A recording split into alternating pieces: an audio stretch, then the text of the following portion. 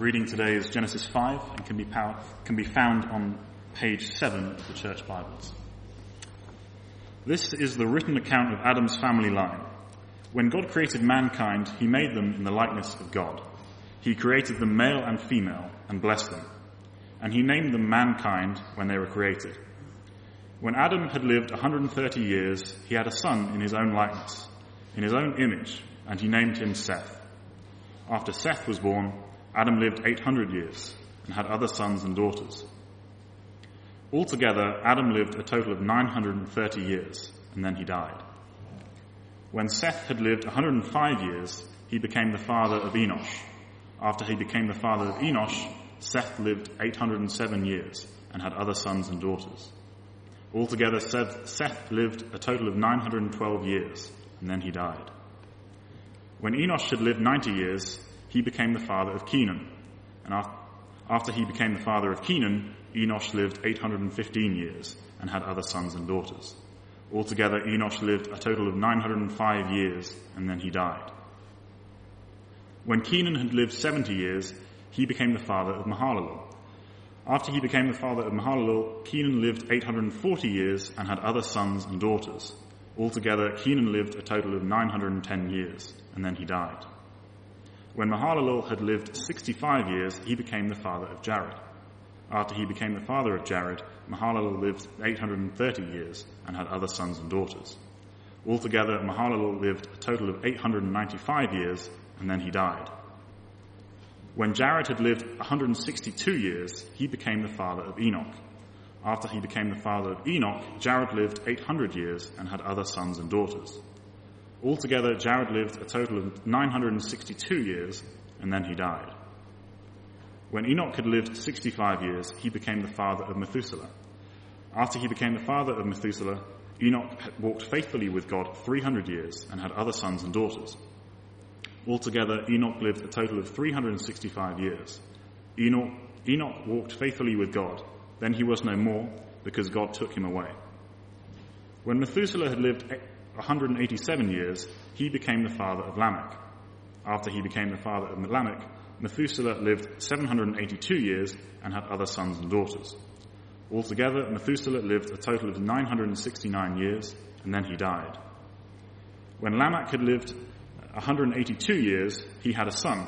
He named him Noah and said, "He will comfort us in the labor and painful toil of our hands, caused by the ground the Lord has cursed." After Noah was born, Lamech lived 595 years and had other sons and daughters. Altogether, Lamech lived a total of 777 years, and then he died.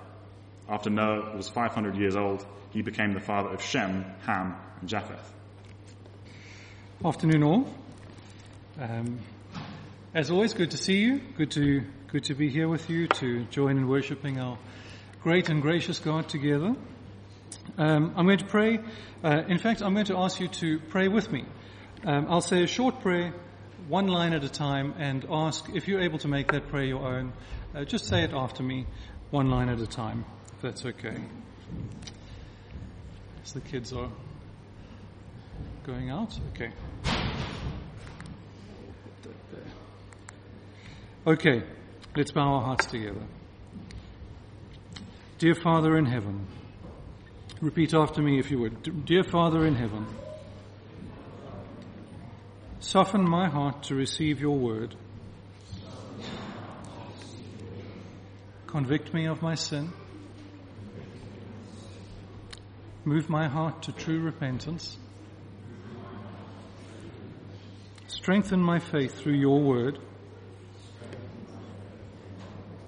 And help me to obey, so that Jesus will be glorified in and through me. Amen. Amen.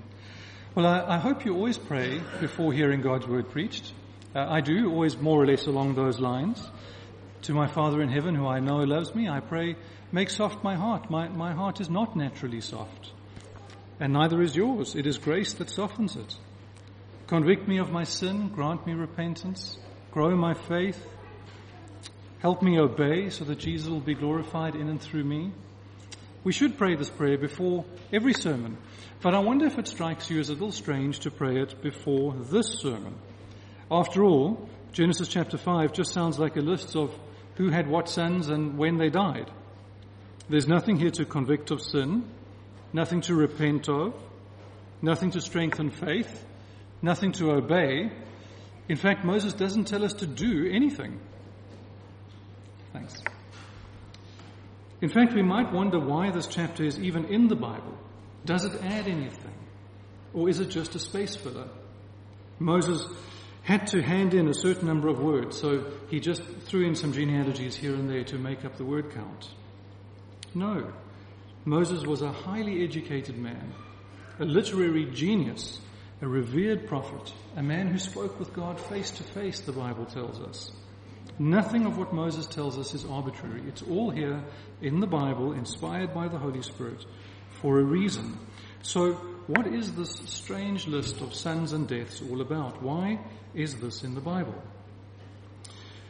Well, those of you who were here last week for chapter 4 will remember that Moses gave another list. From verse 17 of chapter 4, Moses listed the sons of Cain. Cain was Adam and Eve's firstborn who murdered his brother Abel, his younger brother. God went after Cain in grace again and again and again, inviting him to repent. But Cain's heart was hard. He rejected God and came under the damning judgment of verse 16. Then Cain went away from the presence of the Lord and settled in the land of Nod, east of Eden. And there he had children, both sons and daughters. Moses records that list, the line of Cain, in chapter 4 from verses 17 to 22. And then at the end of chapter 4, we read that God gave Adam and Eve another son, Seth. And Moses lists those two lines, the line of Seth and the line of Cain, next to each other. And it is in laying these two next to each other, side by side, that we'll see what Moses wants us to see. So that's what we're going to do to start with. We're going to look at these two lines and see what Moses is saying. And then, once we see what he's saying, we'll ask why he's saying it. So that's where we're going. What is Moses trying to tell us with these two lines? And why? Okay, first, what is Moses saying? What are we supposed to hear in the telling of these two lines? Three things. First, God wins. Second, God wins. And third, God wins. Well, first, the story of Cain and Seth. Cain had murdered his younger brother Abel in jealousy and anger, but this was no mere killing. It was a satanically inspired murder, an assassination. Back in chapter 3, verse 15, you'll remember when God pronounced judgment on Satan, he'd said, "The seed of the woman will crush your head." Satan knew what his fate. He knew what was coming. God had already pronounced it. A seed, a child, a son was coming. He would cause the son a degree of pain, but the son would crush his head. Satan knew he had hold of Cain, so he went after Abel, the other seed of the woman, the other son. Kill him, and God's plan is thwarted, or so Satan thought. But chapter 4, verse 25, Eve gave birth to another son and named him Seth, saying, "God has granted me another child in place of the one that Abel killed." In place of Abel, since Cain killed him. God wins. That's what Moses is telling us in the story. Satan cannot stop God's plan. The giver of life triumphs over the destroyer of life. Another son is given, and the line of the woman continues. The promised serpent crusher will still come. And more than that, in verse 21 of chapter 5, the blessing is restated in the line of Seth. The line of the serpent crusher. Now you are cursed from the ground. You remember God had said to Cain in chapter 4. Blessed by God is the line of Seth, Moses tells us in the beginning of chapter 5. God wins. Satan cannot defeat his plan. The serpent crusher will come. God will preserve for his glory a godly line who call on his name. His plan, his purpose for mankind, to be image bearers, Blessed image bearers who love him, who know him, and enjoy co-laboring with him in caring for his world and filling the world with his glory, will be fulfilled. God wins. Second, you remember from chapter 4 that Lamech is the 7th generation in the line of Cain. The number 7 in the Bible represents completion. God prepared a land for his people, and on the 7th day he rested because his work was complete. So the 7th generation is meant to show what that line looks like when it reaches completion, when the seed of that line reaches full bloom. Lamech is the 7th generation in the line of Cain. Enoch is the 7th generation in the line of Seth. And what does Moses tell us about them? Well, Lamech is a cultured man, a man who boasts in poetry. He's a man of the world. He's enlightened. A man who rejects old-fashioned boundaries, even taking 2 wives. He's a powerful man, the beneficiary of 7 generations of a family dynasty that controlled architecture, engineering, town planning, mining, politics, the arts. Lamech is rich, cultured, enlightened, powerful, vengeful, entitled. He is the elite of society. Lamech is the world in defiance of God. Enoch, 7th generation in the line of Seth, Moses tells us in chapter 5 verse 22, Enoch walked with God. Now you notice the difference between how Moses tells us about Lamech and how he tells us about Enoch. The story of Lamech is quite full, comparatively speaking. Moses tells us quite a lot about him. When he was born, the names of his wives, the names of his sons and daughters, what they did. You'll see from verse 20 of chapter 4, Jabal, Lamech's first son that is, was the father of those who dwell in tents and have livestock. Verse 21, Jubal, his second son, was the father of those who play the lyre and the pipe. His third son and his sons were miners and metal workers. Moses tells us quite a bit about the life of Lamech. But of Enoch, he says very simply, he walked with God. And again, verse 24, Enoch walked with God. Lamech pursued a successful life in the world apart from God. Enoch wanted God, and God was enough. He would have nothing more said about him than that he walked with his God.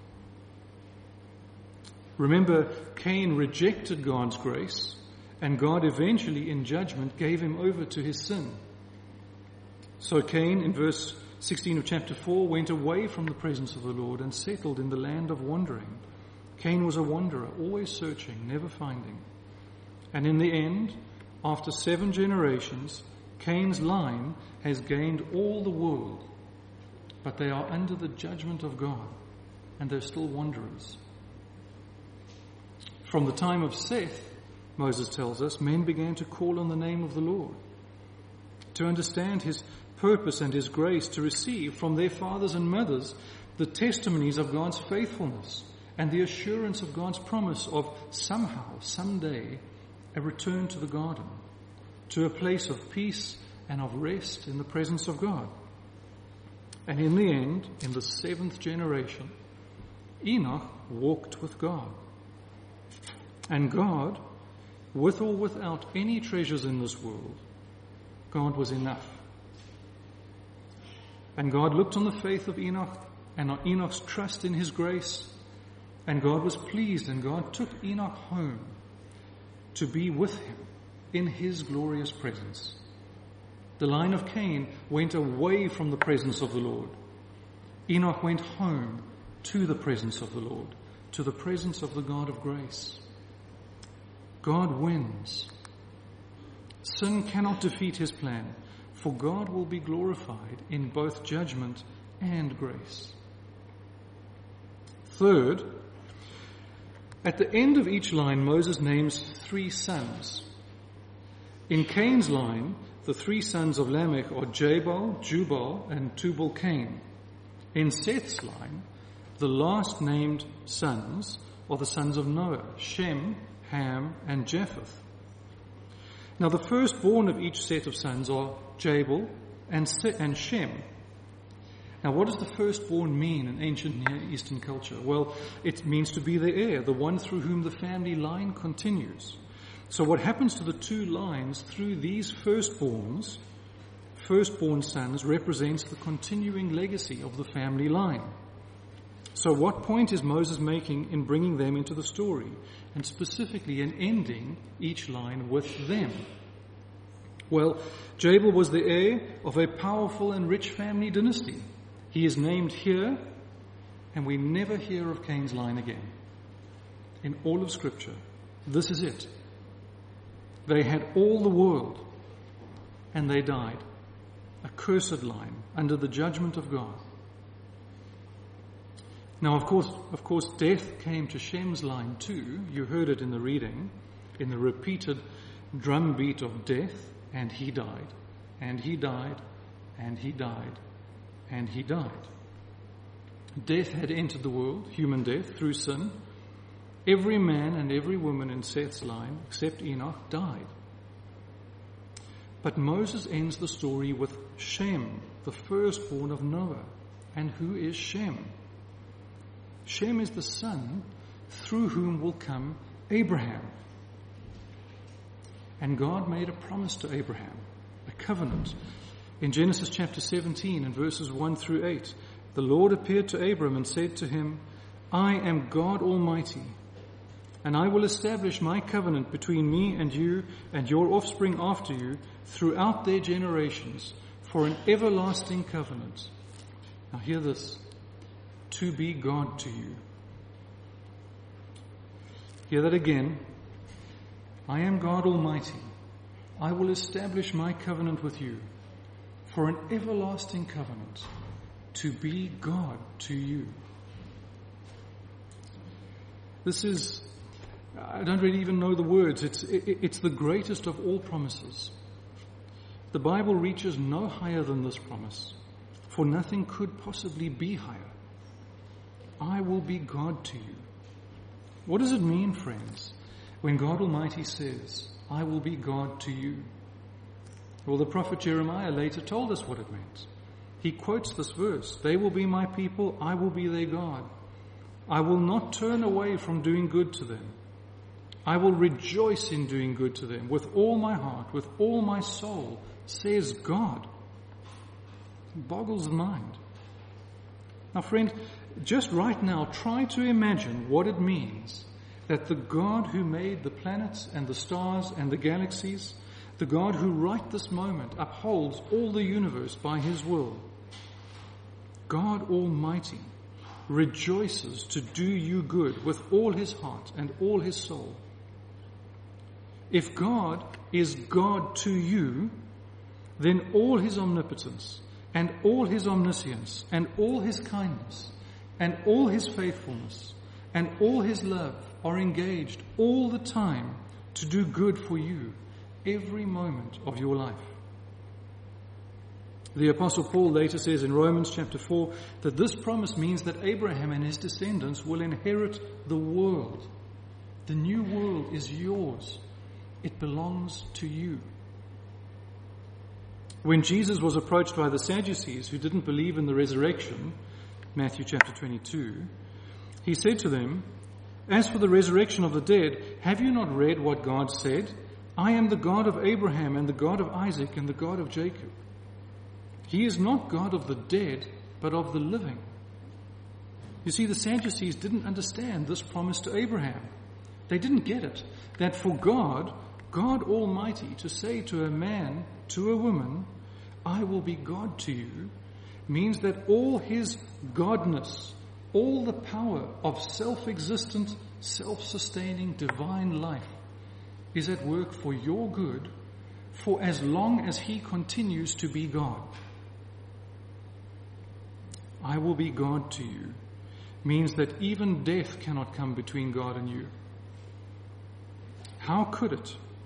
How could mere death, weak, feeble, paltry, fleeting, powerless, toothless, impotent death, just puny little death, how could death stand in the face of the boundless power of God Almighty? Can death stand over the body and soul of one of whom God has said, I will be God to you, and say to God, I'm keeping him, I'm keeping her. God wins, friends. Even death cannot stop him. Covenant faithfulness triumphs over death. Cain's line ends with Jabal, erased from history. All the gain in the world apart from God, then gone, under judgment, into eternal wandering, in darkness and damnation, away from the presence of God forever. The account of Seth's line ends with Shem as the firstborn of the next generation, the line that would continue to Abraham, and the great promise that overcomes the steady drumbeat of death. So that all that who are of the faith of Seth, who call on the name of the Lord, who will say with Enoch, you can keep the world, God is all I want, will have God say of them, I will be God to you. And they will live, sons and daughters of the Almighty, in his presence forever. Now, friends, I said at the beginning we need to ask and to answer two big questions this afternoon. First, what is Moses saying with this list of sons and deaths? Here's the big message. God wins. God wins. God wins. Satan cannot defeat him. Sin cannot defeat him. Death cannot defeat him. God wins. Now, second question. Why is Moses saying this? Well, remember who he's saying this to. These are the sons of Shem, the line of Seth. These are the offspring of Abraham. These are the generations of the promise. I am God Almighty. I will establish my covenant between me and you, Abraham, and your offspring after you throughout their generations for an everlasting covenant to be God to you. 400 years of cruel and bitter slavery in Egypt. God has delivered them. He has kept and sustained them for 40 years in the wilderness. And now they stand at the border of the promised land, a new and a free nation. Moses is saying to them, Israel, live in light of the reality of who this God is. Live in light of his covenant faithfulness. Live in light of his grace. Trust and obey God. Show yourselves sons of Seth who call on the name of the Lord.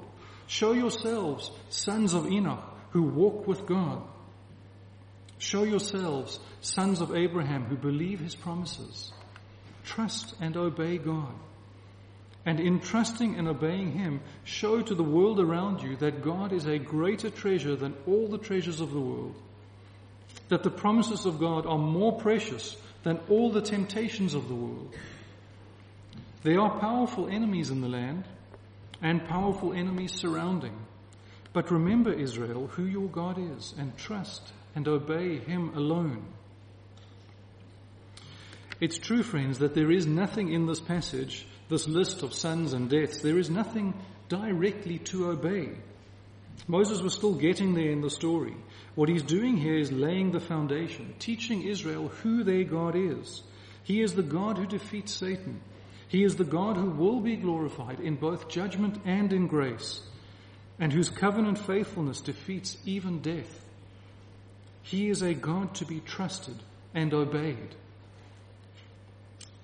So what about you and me? We aren't the descendants of Israel. So does any of this matter? Friend, first of all, your eternal destiny hangs on which of these two family lines you belong to. You see, Moses isn't telling folk tales. He's teaching under the inspiration of the Holy Spirit about the God who is. The God who is and who relates to you now and forever on the basis of which family line you're part of. Are you of the line of Cain, or are you of the line of Seth? And it's not by natural physical descent that you're part of one or the other. It's by your response to God. Your response to the God of grace who shows himself triumphant over Satan, sin and death, to the one true living and holy God. How will you respond to him? Will you resist him and resist his grace as Cain did? Will you suffer Cain's judgment, that God would give you over to your sin as you go away from him? Or will you trust in his grace that covers your sin and promises eternal life in his presence? And God has demonstrated that grace in sending his Son, the Lord Jesus Christ, to the cross to die under the penalty of your sin. And if you trust in the grace of God displayed in the life and the death and the resurrection of Jesus Christ, if you trust in grace as Adam and Eve did, as Abel did, as Seth did, as Enoch did, and Abraham did, if you belong to Christ, then you are Abraham's seed and heirs according to the promise. Hear that again. If you belong to Christ, then you are Abraham's seed and heirs according to the promise. Now, you might have walked in here this afternoon a son or a daughter of Cain, a child of Lamech, doomed to the judgment of Jabal, to have all there is to have in this world, but to be under the judgment of God. But right now, by faith, you can be a son or a daughter of Seth, trusting in the grace of God in Christ, and you will be saved. Saved from the power of Satan, saved from the power of sin, saved from death. Does your heart say, maybe for the first time, you can keep the world and all its treasures? Give me Jesus. God might this afternoon have worked a great miracle and given you a new heart. Just as Moses prophesied that he would. We haven't gotten there yet in the story, but 3,500 years ago, Abraham prophesied, Moses recorded, that God would give his people new hearts. Hearts that were able to respond to grace, to love him with their heart and soul. And friend, if that is you, maybe for the first time, come and talk with me, with Peter or John or Anna or Nicolette, somebody you've seen up here. Come and talk to one of us afterwards. Now, many of you have already responded in faith to God's grace in Christ. Whether that was 50 years ago or 5 minutes ago, my brothers and sisters, the message to you is, you are Abraham's seed, heirs of the promise, the great promise. You are those of whom God says, I will be God to you. This passage, this list of sons and deaths, doesn't contain a single command. It is so much more than that. Moses is trying to peel away from your spiritual eyes the veil of this world and show you a different reality. 10,000 temptations and distractions and momentary pleasures and enticements to your pride and your comfort are preaching to you and have been preaching to you every moment of your life. This is all there is. Have the most, make the most, take the most. Fill the cup of worldly pleasure and comfort and ease to overflowing and drink it down deep into your soul daily. There is a different reality, a greater life, the way of Enoch, who says, God and God alone is enough. Live for his glory and find joy beyond imagining. God, your God, has defeated Satan, has come after you in amazing grace, displayed, proved forever on the cross at Calvary, where his beloved Son, the Lord Jesus, died for your salvation. He is Lord over death, and he is God to you. You are invited, you are called, sons and daughters of Abraham, to live in a different reality, to live in the story of God, to inhabit the world in which your God is the defeater of Satan, sin, and death, the giver of undeserved and overflowing grace, the Lord of life. What is that going to look like for you? It's going to look like being different to the world around you, as Enoch was different to Lamech. It's going to look like not fearing death. It's going to look like saying God and God alone, with or without any other treasure, is enough. Give me God and keep all the rest. For some of you, that's going to mean living out the rest of your days in Kenilworth, showing to Lamechville around us the reality of what it means that God is enough. Will you be Enoch to this town? Will your life tell a different story? For some of you, it's going to mean being sent elsewhere, to live the reality of being Abraham's children, of being in Christ somewhere else. When I pray for you, I pray for you as I always have for myself. In my previous business, even now, Nicolette will tell you we used to pray this often. I used to pray, God, give me no more success in my business than is good for my soul. When I pray for you, I don't pray for your comfort. I don't pray for success in your careers. I pray that God will be enough for you. I pray that you will be like Enoch, who will say, you can keep the world. Give me God.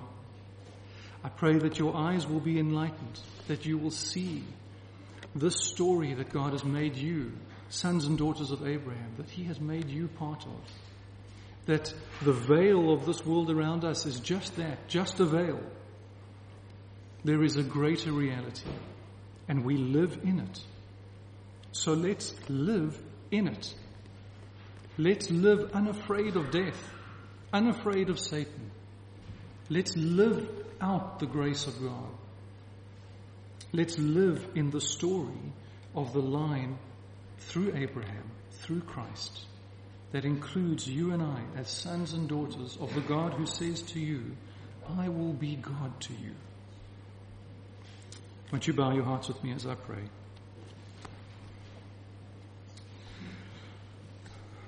Our gracious God and Father, we cannot deny the reality of the world around us, the steady drumbeat of death that we have seen for thousands and thousands and thousands of years. And he died, and he died, and he died, and he died. The world that tells us this is all there is, make the most of it. Live and be merry, because this is it. But Father, in this passage, you tell us a different story. You tell us of you, the God who has defeated Satan, overcome sin, overcome death, and who through faith in Christ brings us into this line that lives a different reality. Father, would you be at work in our hearts to live this reality? To live in the reality that Satan is defeated, that you are glorified in having shown grace to us through Christ to free us from the penalty and the power of our sin, that even death cannot hold us. When our bodies have run their race, we will be immediately with our Lord and Savior in your presence. What a reward, what a promise, what a hope.